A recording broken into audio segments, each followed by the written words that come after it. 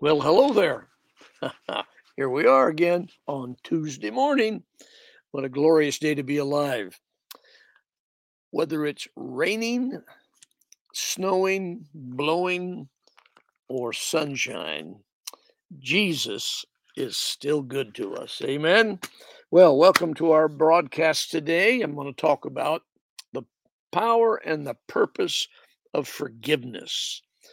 Now, when this subject comes around, it's usually a good sign that we need to sweep house again. Some of the subjects and revelations and teachings from the scriptures that we know so well need to have a refresher course occasionally. And one of them is forgiving, forgiveness, giving forgiveness, letting it go, and so forth. Well, we'll get into that in a moment. Let me just welcome the new people that are tuning in. And thank you for coming by. If it's a blessing to you, and we believe it will be, stay around. Subscribe to YouTube and like us on Facebook. It is a help to us and a blessing, and we pray for you and thank God for you every day. Amen. Forgiveness. The collection of unforgiveness in the normal course of life can be very dangerous and deadly. Paul called it the superfluity of naughtiness. That's a King James word for the overspray and the dust of the world. I can drive to the store, and if I don't have a right attitude, by the time I get there, I'm already ticked off about slow drivers and bad drivers and stoplights and school zones and the price of gas. Oh my, you can just it just collects on you if you don't understand how to let it go. Well, if we don't have an understanding of our spiritual mechanism, how it functions, we don't know how to let it go. It it grows on us.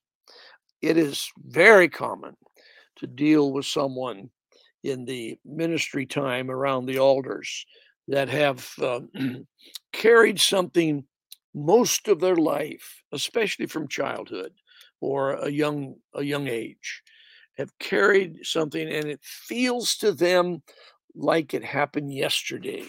They can rehash it. They know the nature of it. They can feel the circumstances. I have seen so many wonderful miracles of freedom happen simply by releasing forgiveness. Well, well said, Pastor George.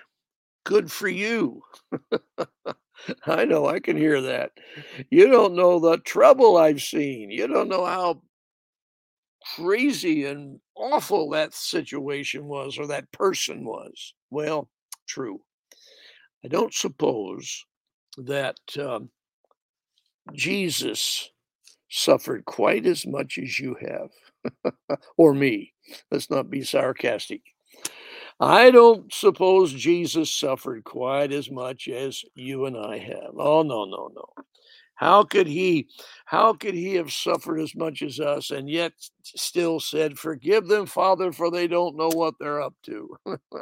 They don't understand what's happening here, and they're just thinking they're getting their just desserts. All right. Every one of us have stories if we've had a journey in this wonderful life of a believer, of a born again, a forgiven person, a Jesus person. Every one of us have a story of where we came from and what kind of life we had, how we how we made it to the other side and are still standing on our 2 feet. And I guarantee every story is tied in to a moment when you let something go and forgave it. And when you did, then God began to heal and restore your heart. But here's the secret that we don't hear very often, is that when we do that, then God goes to work on, the character that did all the pain. If we don't forgive, then that person is bound in their destructive lifestyle because we are holding them and freezing them in their bitterness, brokenness. This is why the fathers and mothers often can treat their children like they were treated in some in some negative form, whether the way they talk to them or the way they would physically treat them, because they have never had the chain of sin broken or the chain of abuse broken, or they have never had that spirit that was in their home when they were raised of discord and drama and everybody fighting each other. That has to be broken with the blood of Christ, power of the cross, and the power of forgiveness. Amen. Well, it is no mistake then that we survive and we thrive on this side of that miracle of salvation when we learn and have learned how to forgive those as we have been forgiven. Amen. You know, we don't judge ourselves quite as harsh as we judge others. We give ourselves a lot of room, a lot of grace, a lot of, mercy. Others can stumble over a pebble and often will hold it against them. And yet, this whole thing about covering others' sins, that's a theology that hasn't been really fleshed out real well in our understanding. To be able to cover sin, how do you do that? You see someone at fault, you you don't point it out, pick at it, and condemn it. You pray for them. You cover their sin. You ask God to minister to them. Now, in some cases, I suppose, if the circumstances are right, you would go and try to talk to them about it, or at least have some interaction. But you don't condemn them by holding them in a place of bondage. Why? They always do that. Why? They always, they never pay a check. They're the cheapskates. Why? She never washes her whatever her socks. She's not a good housekeeper. You hold them and freeze them. That's a form of unforgiveness when we make a judgment. Scripture says not to prejudge, not to judge somebody by our own evaluation, but to see them through the eyes of Christ and to love them through the heart of God. Wow. Now that's a continual reminder, isn't it? When I'm driving to the store, again, when I'm driving to the store, I'm reminded that those people that are in front of me going 20 miles an hour instead of 25, we have a really fast town. They are God's children, just like I am, even though I am this expert in spiritual. Now, come on, little humor there for the morning. Even though I feel like I am a superior in the sense of maturity and age, and they don't even look like they go to church yet God loves them as much as He loves me. Therefore, I'm to give them the heart of God and I'm to pray for them. Now, often when someone comes across my path, for instance, coming home from the South last week, the freeways were exceptionally wild. People driving unusually crazy. And a couple of times I was reminded to pray for that guy. Not to say, I hope you get in a wreck there, Jack. No, Lord, you brought him past my view. So someone would say a prayer for him. Someone would speak to the Father for that character, and he's probably running from God. He's had a rebellious season of his life. That's why he's driving that way. So, Father, I just release God's angels to go and bring him in and harvest that boy. Now, do I do it every time? No, I'm not, my whole conscious lifestyle praying for everybody's moving, but occasionally you'll feel the little poke. Hey, pray for that one.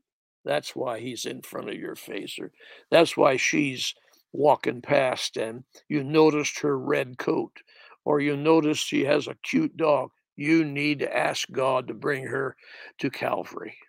Well, I know that's all a form of this whole thought of forgiveness and unforgiveness, and it's the it's the idea and the understanding, not just an idea, but the understanding that we have been placed in their worlds for a purpose.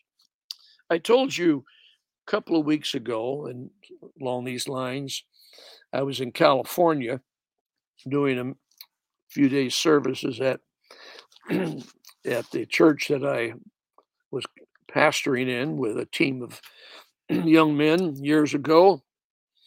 And I was in the lobby of the hotel waiting to be picked up, going somewhere. And it's under this COVID rule where you had to have a mask on. And I didn't have one on. I was sitting in the lobby all by myself, a large upscale hotel.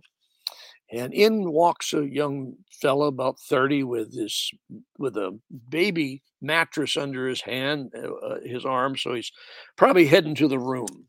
He sees me and he beelines for me and starts berating me for being this evil person that's bringing disease to everybody. I mean, he went on. He was really cranking it out. Well, I'm starting to feel the pressure of the old man rising up. And I knew that I wasn't going to respond. I'd already determined that. So I pulled out of my pocket a little face cloth, and I said, you know what? I'm going to just bring peace to this. You see this here? It's going to bring peace. you know, he didn't say anything. And I put it on my face and I said, okay, there you feel better now? Yeah, yeah. Well, that wasn't the end of it. That started to grind on me then. After he left, started to I started to think of all the cool things I could have said to cut him down. I could have, and that started wearing me and like a stone in your foot, in your shoe. After a short season, I think, the Lord reminded me, he says, hey, hold up there. Why did he come into your life? He needed somebody to pray for him. So I did. I switched direction instead of starting to build up anger and, and forgiveness. I started praying for him, and I just let the Holy Spirit pray for a while. Then I began to articulate some thoughts I was having about him. And you know what? That thing never came back more than once or twice, and then it stayed away for a long time. Came back the other day again, and I was reminded that it was just a reminder for me to keep him before the throne. Don't know his name, don't know anything about him, but God does. Some reason God sent him by me, and it did two things. It tested old George to see if he was still plugged in to the understanding of forgiveness, and also it gave me an opportunity to pray for him. So be sensitive. Don't let life catch you and trick you into having seeds of bitterness or unforgiveness, because they'll grow up and they'll choke you out. Love you guys.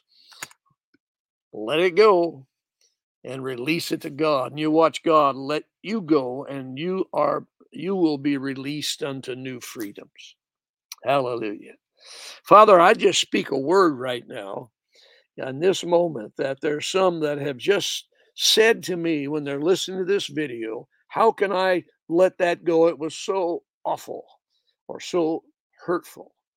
Lord, let the power of the Holy Spirit right now Just break that cord and that hindrance, Lord, that has held them in that place, and loose that thing and give them peace in Jesus' name. Now, just let it go. You watch it happen. Amen. Thank you for tuning in. Don't forget subscribe, and thank you again for your prayer support. Those that God has nudged to send us a gift, we appreciate it and thank you for it. If God pokes you and nudges you to send us a gift, you can do it through PayPal in the notes below or the address. Tomorrow is Wednesday. It's always a good day to be alive in Christ. We'll see you then.